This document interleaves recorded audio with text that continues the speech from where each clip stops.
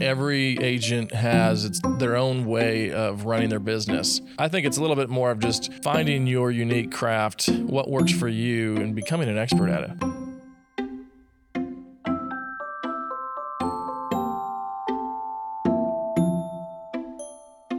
Welcome back to the Business of Homes podcast. Michael Conrad here. Thank you for joining us. I am so lucky that I get to be here with great guests like today. Zach Opheim is with us and able to share just these amazing and interesting perspectives. Zach and I chatted about some really amazing stuff today, and I'm excited for you to listen in. Come along. It feels like you are a practitioner of real estate, similar to the way a doctor practices medicine. Yeah. However, in reality, each realtor is their own business. Yeah.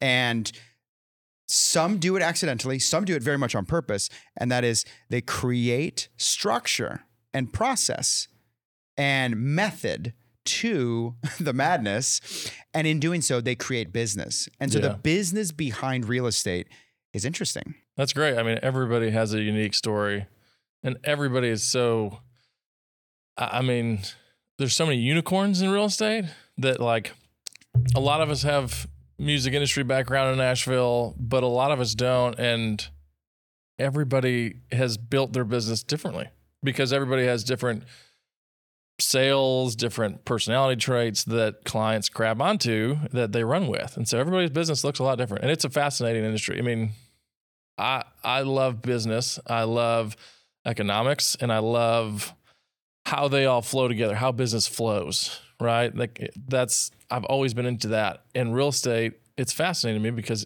nobody runs their business the same way. Yeah. And yet there are trends that make sense. And there are things that if you do them, they don't make as much sense. Yeah. And so, some things work for one person way more than some things work for somebody else. Now, what do you mean by unicorns? That's an interesting concept. Oh, I think... Do you mean Nashville locals? Because they call those unicorns too. Yeah, that's true too. And I will say, I know several extremely successful agents that are Nashville locals or have had a generation above them at some point be an agent as well. And so I think the longer you're in Nashville, it definitely plays a benefit into growing a business that is relationship based. How big your database is, how many people you know in your area. But I was maybe going to unicorns more in the line of those that do it exceptionally well. And when you hear them talk, you're like, oh, you know exactly what you're talking about. And it takes a while to get there. I'm not there. I don't feel like I have my scripts down 100%. I feel like I'm good at what I do. And I feel like it comes across to the client that I'm good at what I do. But I hear Amy Gill is one. Lacey Newman is one. I am very thankful and lucky to have my team lead. Darren Cunningham is one. If you get Darren in a chair and let him talk, you just know, like 30 seconds in, you're like, this guy knows exactly what he's doing. And I kind of and those are maybe not, unicorn maybe not be the right term, but that's what I had in my head as I was going through that. But like they have grasped what works for them and excelled at it for 10 plus years. And it shows. And I think that real estate's kind of that, it makes it that interesting industry, right? It's like, Lacey Newman, and I'm a Compass guy, right? So I'll use Compass agents a little bit and brag on them. But Lacey, her business looks completely different than Darren's. Yet they have similar things they do for their clients, and they're both they're the best at what they do, but they do different things, and it works for them.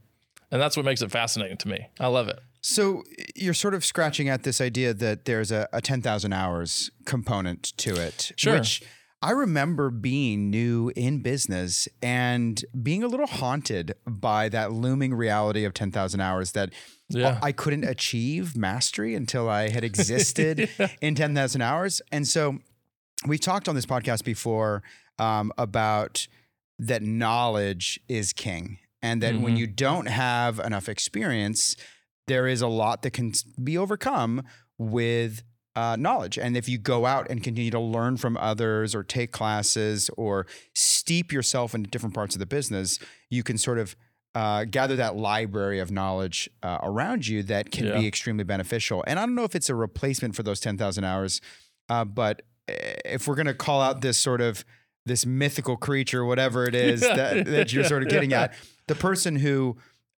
almost dangerously kind of knows how to give the right answer, or at least close to the right answer for most topics. Yeah. It's almost always born out of a lot of experience. Yeah. And right. And that's, real estate is also an interesting career or line of work. If you really look at the entry to it, the entry is easy and relatively low for most industries. And the training, now a lot of companies around town have come a long way in that, right? I mean, I have been a parks agent in the past, and Village, they're great at training. Compass is great at training.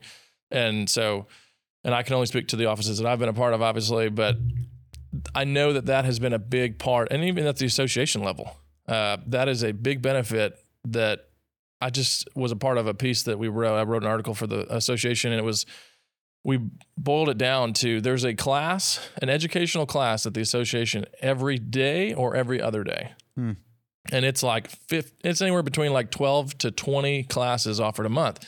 And a lot of that, I think, is because the entry level to get in and get your license is relatively low. And then you're going, hey, help these consumers with the most expensive purchase that they'll do in their life.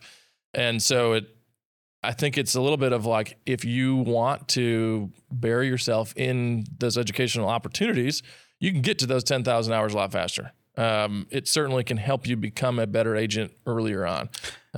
Okay, so let's pause there, because I am reflecting on this interesting concept of getting in versus succeeding. Yeah. And there's we hear this in many professions. The bar of entry is low. The bar of entry is high, whatever it is. If you have to go through some extensive apprenticeship for a lengthy period of time, right, or take a lot of classes or schooling, I mean, from everything from appraisers to doctors have a high bar to get in. You mentioned doctors and lawyers. That's what popped in my head. Right. Think about the difference paths that you take to get your licenses. Right. And appraisers is an interesting one, because it's adjacent to us. It's in our field, where you have to spend 2 years with a licensed appraiser under their license before you can even get your own license. And so the bar of entry is very difficult. So contrast that, though, with success. And so real estate continues to be this sort of interesting juxtaposition where the bar of entry is low. Take a couple of classes, take a couple of tests, boom, you're done, hang your license somewhere.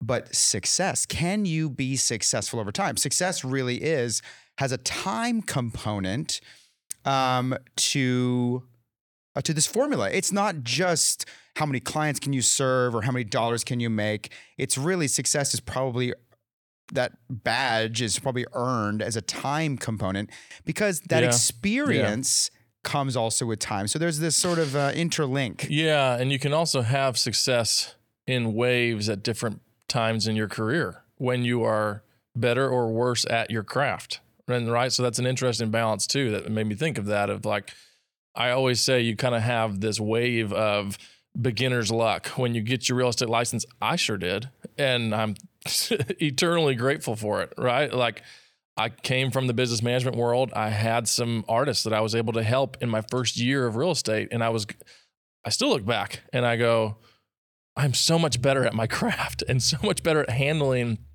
a $1.5 million transaction from start to finish.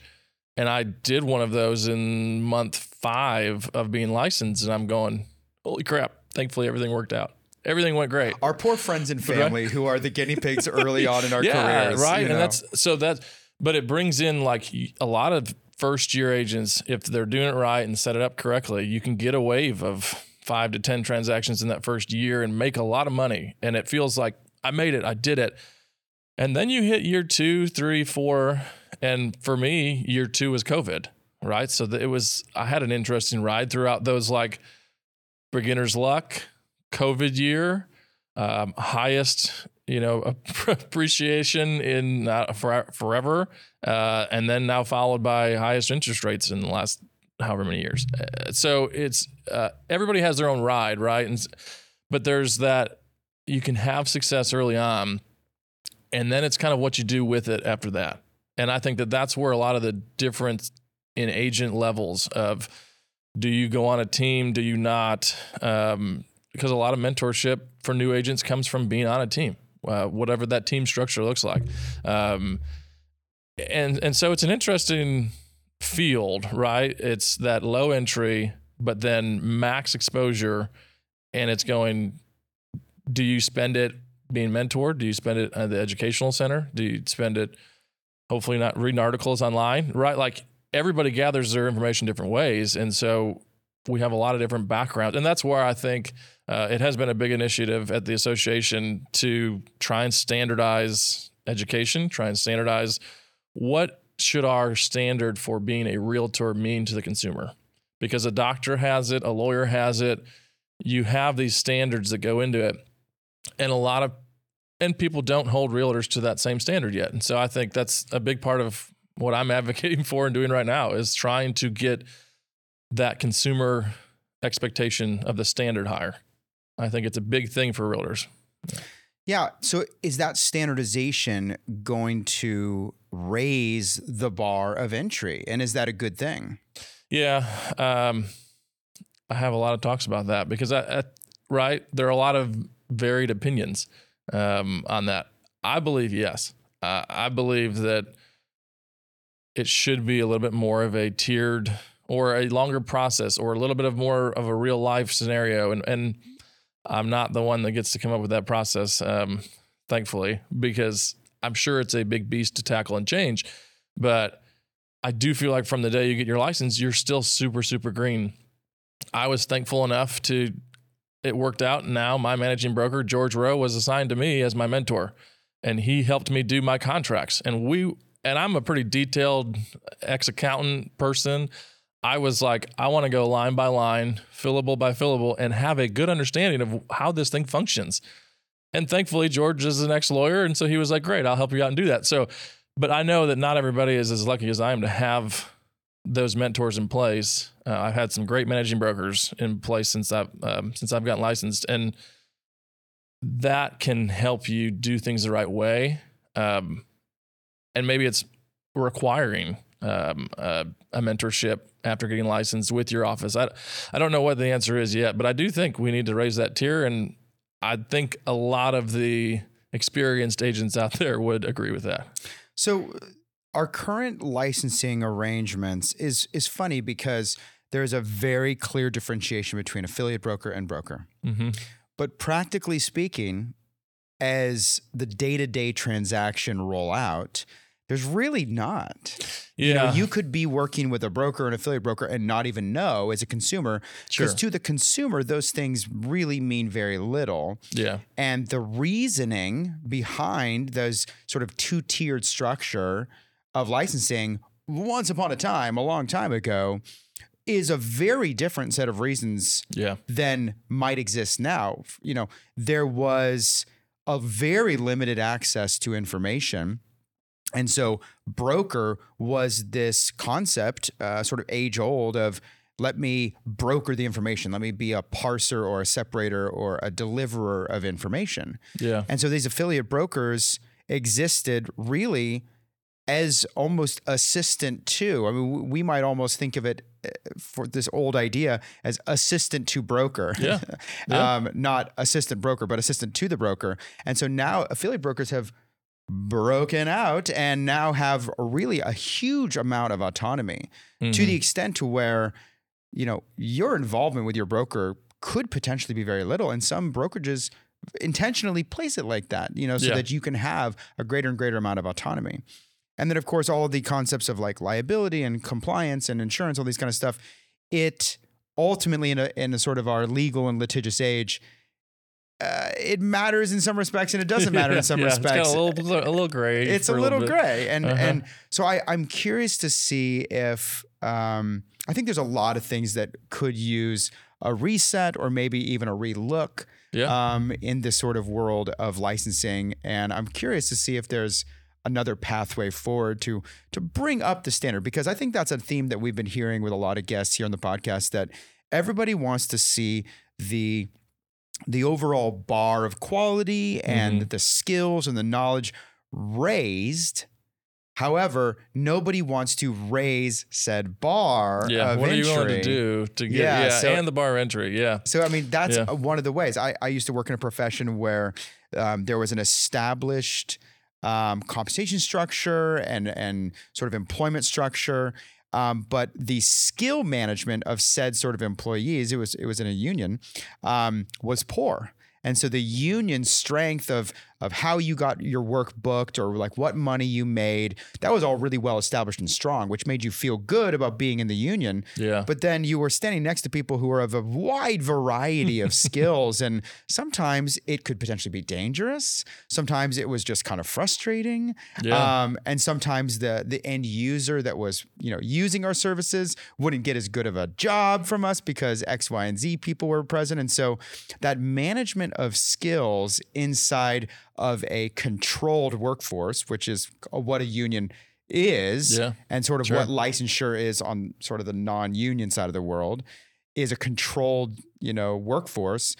It should have a certain amount of management of skills or bar of entry to make sure that they're up at a certain level to earn that compensation or employment structure, to make sure that the end user is getting the benefit. Yeah. And I will say, thankfully, I will say it like that. Thankfully, as a real estate agent, especially in Nashville, we have Greater Nashville Realtors Association that is, we're the state leader. We have a voice on a national level. When they talk, they are heard. And that's on the property rights side. That's on the educational side. That's on the realtor trademark standard. That's on a lot of different things. And I was in DC in May at the national convention, and they look to our president to kind of be one of the leaders of going, how is it going in our big metro cities that we need to lead? And that's a shout out to a lot of people at the association. The presidents that we've had over the last 5 to 10 years have changed that a lot. And that's the mentors and brokers that I've had in the past have all been active within the association. And I've started to kind of pick that up. And it wasn't until last year at the Leadership Academy that I was like, everybody that has a worthwhile part at the association and is contributing at a leadership exec level is a mover and shaker. And I was like, why is that?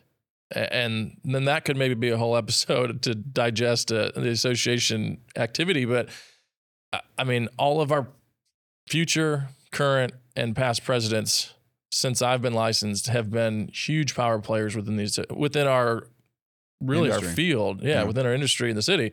And so I think that our local association has garnished a lot of strength and a lot of power, and their big focus is trying to make our industry better as our body becomes better at what we do. And I think that's important. And that's where I guess I have drank that Kool-Aid, right? Of like, yeah, I want to be a better agent. And I've always picked my brokers and the brokerages that I'm at of like, who's going to help me be the best agent I can be so that it's easier for me to serve my clients and that I'm able to do the best job for them. That is what should drive my business. And right, we talked about it. Everybody does their business a little bit differently. I come from the finance and accounting world. I have to be able to answer those questions and serve my clients and help them through a lot of the finance stuff. And I have to be careful of where I stop and I go, you have to talk to your lender about that. And I can't answer that question because that's not my loan, but that is, so for me to be able to go and be like, okay, let's be an advocate for higher standards. That's an easy step for me. You're presenting a somewhat countercultural perspective that the association is still not only relevant, but necessary. Yeah. And the reason I call it countercultural, and not because that's a divisive concept, but because I think sometimes we accidentally continue to move towards chaos and away from organization. And so it can feel sometimes to a regular new agent that like, why do I need to be part of this association? What have they ever done for me? What are they even doing? They're just sitting there on their high horse. Guilty. These sorts of things. Yeah. And I think in a sort of a based or debased sort of mindset, we sort of don't understand what we don't understand, but we also are moving away as a society from gathering in sort of tribal groups. We've become a little bit more separated because technology connects us in other ways. And so, we're not participating in the Masonic lodges and the Elks lodges and, the fraternal organizations of yesteryear quite as much. And the associations, once upon a time, did that. They fulfilled an extremely necessary role for us to be able to collectively create a voice, collect all of our ideas and sort of streamline them into thought leadership.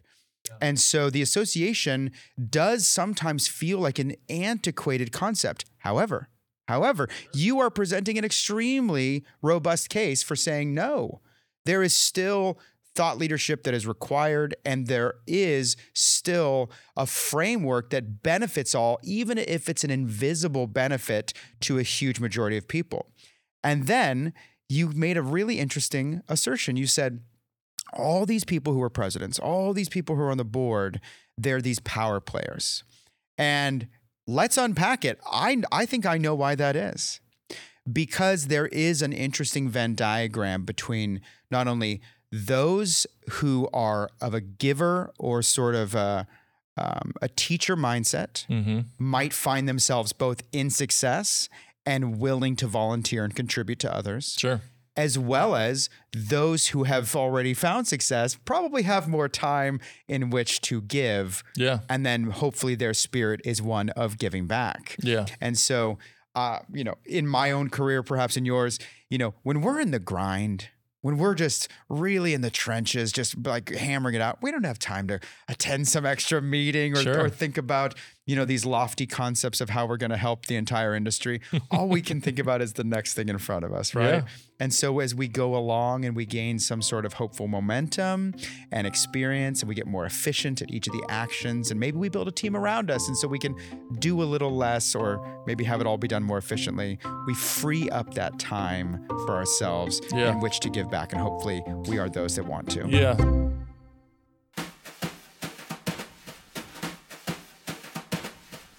Hey everyone, it's Jake, Director for the Business of Homes podcast. I hope you've been enjoying today's episode, starting with the 10,000 hours concept, getting into business versus succeeding, and the importance of thought leadership.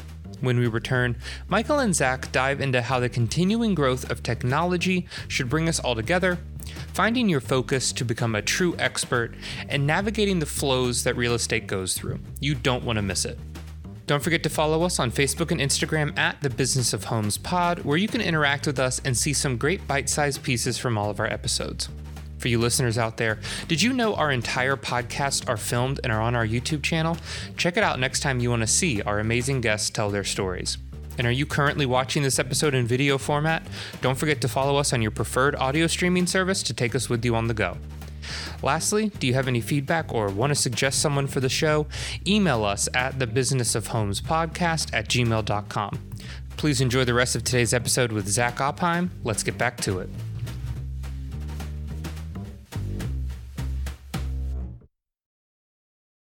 Thinking about the presidents of the association, that they are all established and have a lengthy business life. And they are all of that mindset of like, I do want to give back. Whenever you end up drinking the Kool-Aid, right? That's kind of like, it's up to you. But once you're in, but I also feel like real estate as a whole, we're also teaching our clients a lot of the time. I mean, we have everybody still has new buyers. And so once you're able to kind of become an expert in that for your consumers, I think that it's also like, I need to be able to give back to the agents that are going to come behind me. And I think that's clicked with probably our last 4 or 5 presidents. And I think it's changed the mindset and kind of changed the goals of what our local association is. I think a potential interesting reality is so much change has taken place over the last 10, 15 years since the Great Recession in technological involvement, different types of software, clients' access to information, and the amount of change that's ahead of us. I don't know how to measure it, either greater or the same, but long story short, there's a lot of change that's happened to us, is happening to us, and will happen to us. And so if we're all this big disparate group separated, and not really collecting our energies, we are not going to handle the waves and the upheaval of change quite nearly as well as, say, an organization that's been thinking about this, is created plans about this, is creating events where they're teaching about the changes that are coming down the line, or giving safe harbor for people who are saying, oh my gosh, I no longer can make a commission as a buyer's agent because of this crazy lawsuit thing that's happening, out there with Coldwell Banker. And what do I do? Oh, GNR is putting on an event where they're discussing creative and new ways to continue to serve your clients, et cetera, et cetera. I don't know. Maybe that's a thing that will happen. And one of my favorite quotes is, as of right now, technology is moving the fastest that it ever has, but it's also the slowest technology will ever move again. Right. It will continue to go faster. It's only going to continue to go faster. And so it's like, if you're not on board, you're not willing to evolve and change and grow with that technology, you're just going to get left behind. Right. So that's more. Isn't that Moore's law? That's was about the processors, where it's like processors are going to get twice as fast and twice as small, every successive year. Some version of that where there's this speeding up, logarithmic speeding up. But also going back to who's involved in the association, that's Pareto's rule and the classic, the 80-20. There is going to always be a pretty clear definition of a top 20% or a top 10% that are not only the great practitioners or the great, successful sort of subset, but also the great givers back. Yeah. And it's a good encouragement to all of us to be, now we're almost getting into kind of a social good concept here, right. But I mean, this is how society is formed. I mean, the whole association in the industry of real estate is its own micro society. And so not only do we have to make sure that we are collecting our energies, but giving back to society maintains its health. Yeah. And if we pull too much away, then it can fall into chaos. Well, and I think if you pull it back kind of into that micro level too, right? It goes back to every agent has their own way of running their business. And if that may be, you're a really great marketer. That may be you're a really great person to person, in-person person.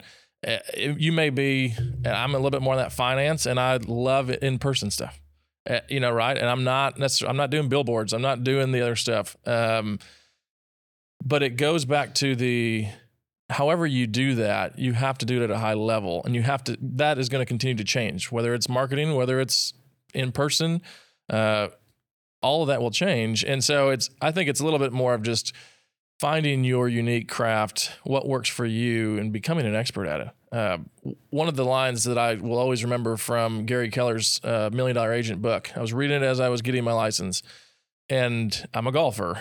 And so the paragraph story was, well, John never comes into the office, and he's one of our top producers of the office. And they're like, well, what is he doing Monday through Friday? Well, he's playing golf at his country club. He goes there every day, and that's all that he does.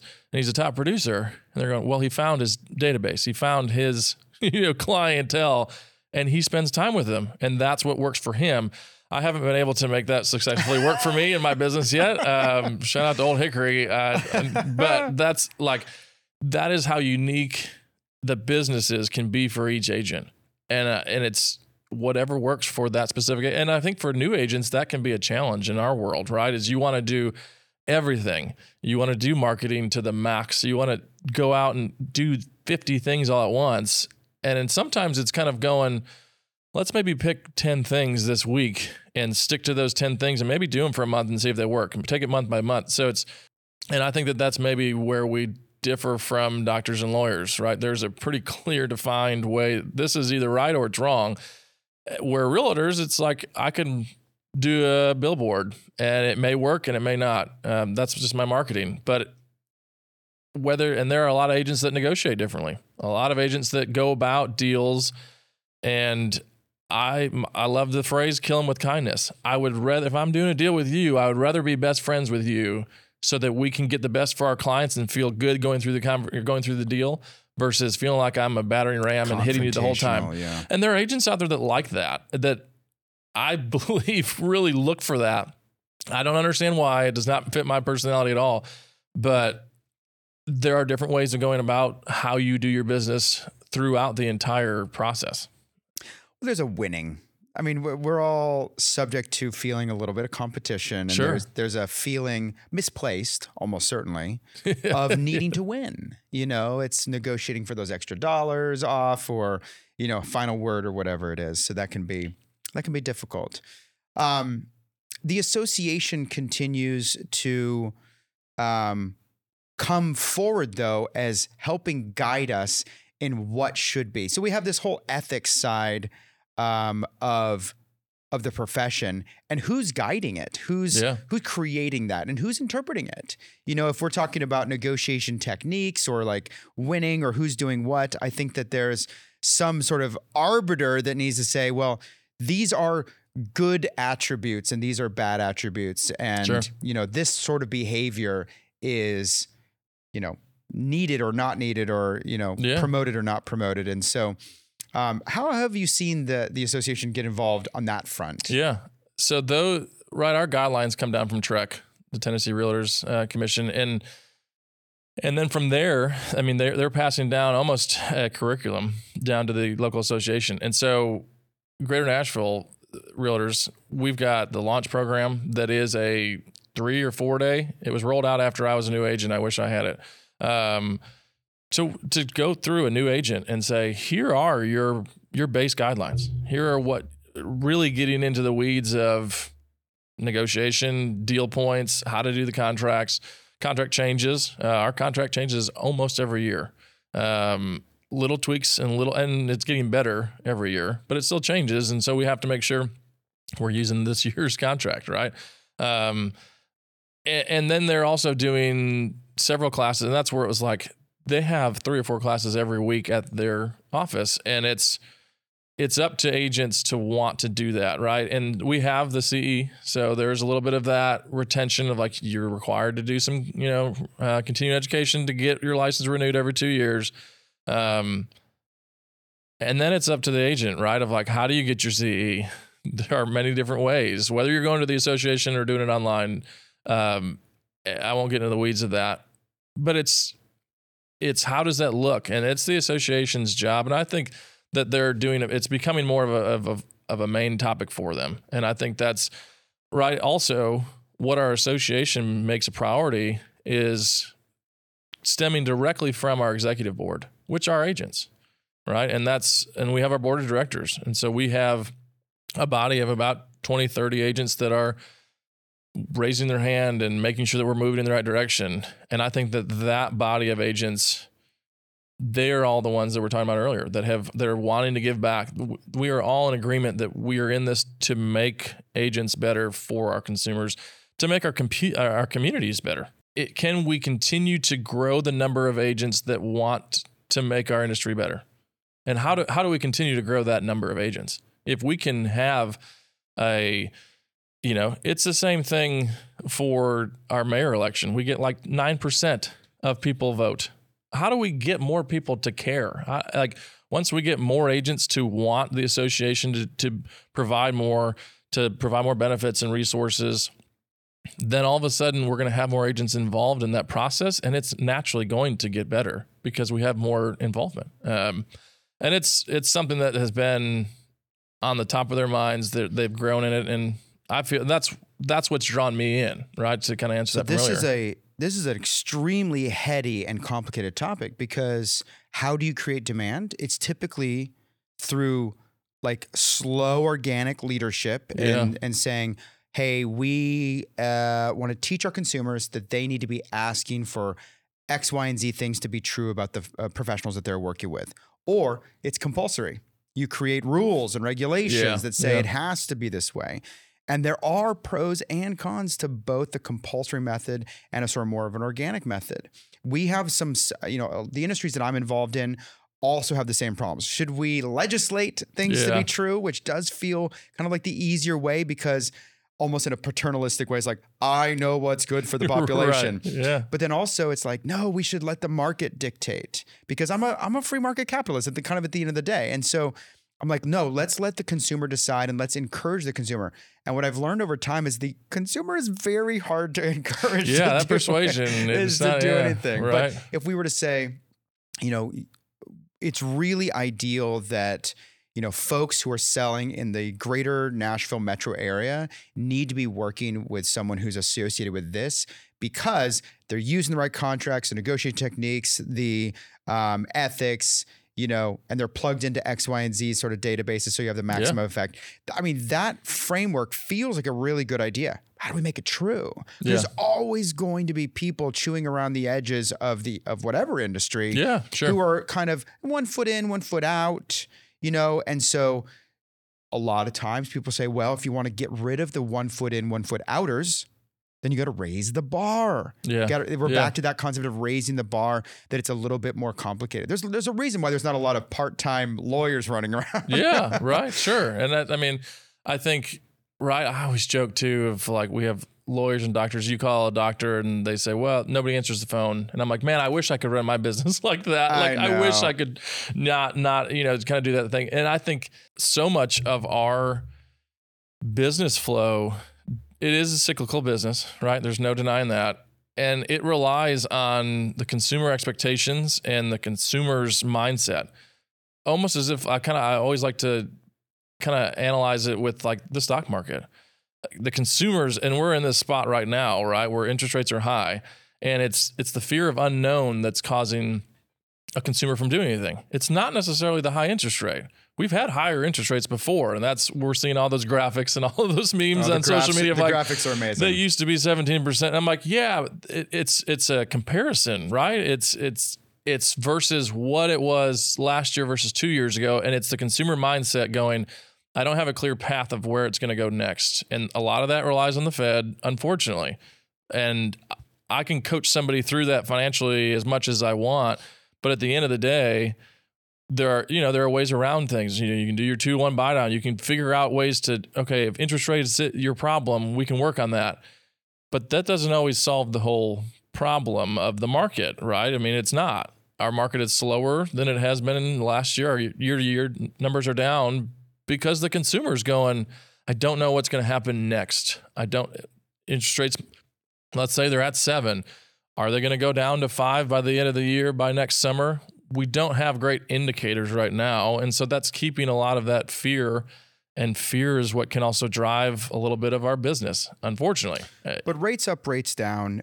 I mean, we have seen rates up, rates down over, decades and decades. And so ultimately, it's maybe a hot topic now and irrelevant for future listeners when they're actually catching this podcast. But, hopefully it is. Hopefully. But it comes down to this concept of like how we practice and the volume at which we practice. And the real estate's always been sort of uniquely a low volume industry, which is really interesting because if you look at a lot of other professions, a lot of other industries, everything slowly migrates towards higher volume and thinner margins so that you manage the ups and downs. Because if you have a larger sphere of influence and you're not trying to pressure anyone to buy or sell who's not already pre-ready to buy or sell, then a larger sphere allows you to always have some group of people that are in a buying or selling mindset. Absolutely.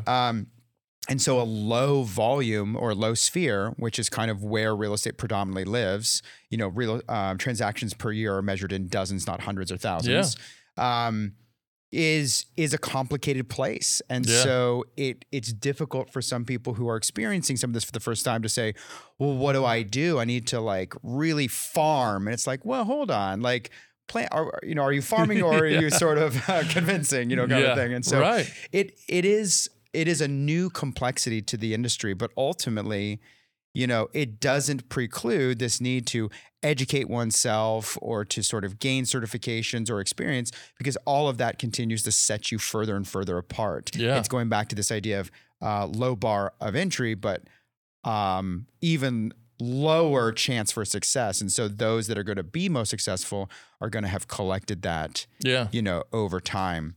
Yeah. I mean, because I do think, right, it ties into everybody runs their business differently. You can be a functioning agent that makes a great living in the $500K price point range and do the number of transactions that you need to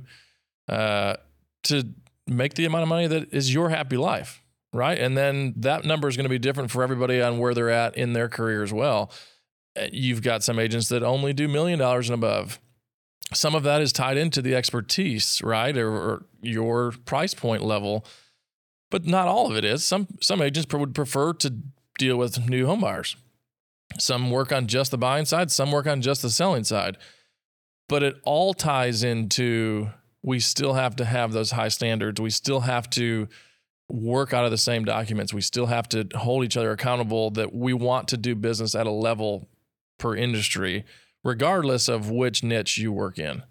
What's extremely difficult when you're trying to put bread and milk on the table is to focus on the value you're providing, not the dollars you're receiving. And I am no stranger to this. 100%. But it does linearly connect. If you focus heavily on value that you're providing, the dollars roll in an almost sort of magical sort of way. Yeah. And that can be very complex for someone who's farming a specific sphere that's maybe low. You have a low number of first-time home buyers under 500,000. Those dips may come and go a little bit long. I mean, they may be more elongated than a more experienced 15-year agent, that they may have a dip, but it's not, it's not going to no sales within a couple of months. And for a new agent, that may be a elongated dip, but it's always our industry. It's like I have had to mentally coach myself so many times through those moments, right? Through those months of like, continue to focus on why you're doing what you're doing, right? And it always works itself out. It always comes through if you're continuing to try to do the right thing. And I think even that mindset has kind of brought me into drinking the association Kool-Aid, right? It's like, if we are all consistently trying to get better at our craft, certainly we should be seeing those results if we're putting the work in. And in due time, that will relay down to our clients.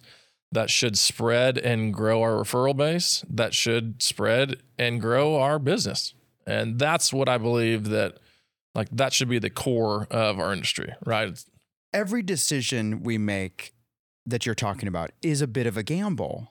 There's a risk in trying to figure out how to do everything. And where do you prioritize what? Exactly. Yeah. And what you're presenting, I think, is a really solid idea. And that is, when you begin to associate yourself with others who are maybe being successful or asking the same questions or just seeking to sort of have a higher chance for success, you are reducing risk. You are creating educated decisions that have less risk, or it's a better gamble. And so the association then as a final concept is, the association benefits us because we have a higher chance for success when we associate with one another and we collectively move through the changes of the industry and the market, and we learn from those that have gone before us. And who knows what might look like. Maybe new people getting in need to more closely associate themselves as assistants and team members on more successful agents' teams to sort of make it through to a portion of time and history and market where they can exist on their own. Yeah. And so the association then sort of comes all the way back around, not as an antiquated concept as we sort of move in a disparate society, but perhaps it is the lifeboat and it is the lifeline in an extremely volatile and uneasy market where what's happening tomorrow, we don't know. I left my crystal ball at home. Yeah, 100%.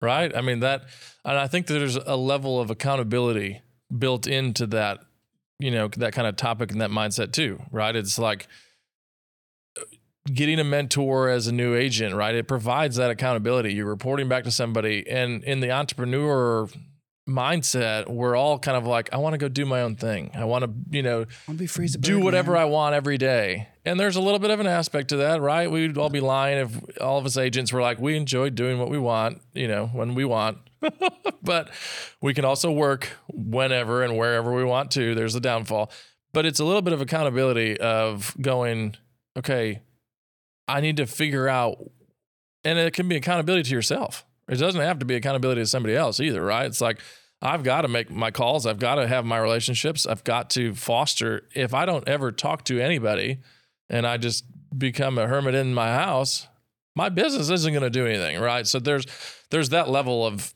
I think, accountability helps agents kind of figure out where their business lies and can kind of figure out their expertise in it. Zach, thank you so much for being here. This has been lovely and a good enlightening perspective to remind us that not everything that has come before should be thrown out. Sure. And we should be breaking ground with new ideas all the time. No, we can continue to revisit that which has come before us as good and valuable and helpful for our business. So I think we should have you back on. I know you have a background in the music industry, and we'd love to hear some of your stories about that. So thank you for your time. And absolutely. Hey, everyone. Michael Conrad here, Business of Homes podcast. Thank you so much for joining us and listening in to Zach and his amazing stories and perspectives. And I hope that you'll go follow him and learn a little bit from him as he continues to learn from others. And let us know if you have any questions, comments, or want to be on the podcast. And we'll catch you next time. Hey everyone, Jake again, Director for the Business of Homes podcast. I hope you have enjoyed today's episode. A huge thank you to Zach Opheim for being a part of the podcast. Go follow him on Instagram at @ZOpheim, and that's ZOPHEIM, and let him know how much you enjoyed their story. Don't forget to subscribe on your preferred listening platform, and make sure to follow us on Instagram as well at the Business of Homes Pod. Do you have any feedback or want to suggest someone for the show? Email us at thebusinessofhomespodcast@gmail.com. Thank you again for listening, and we'll see you soon.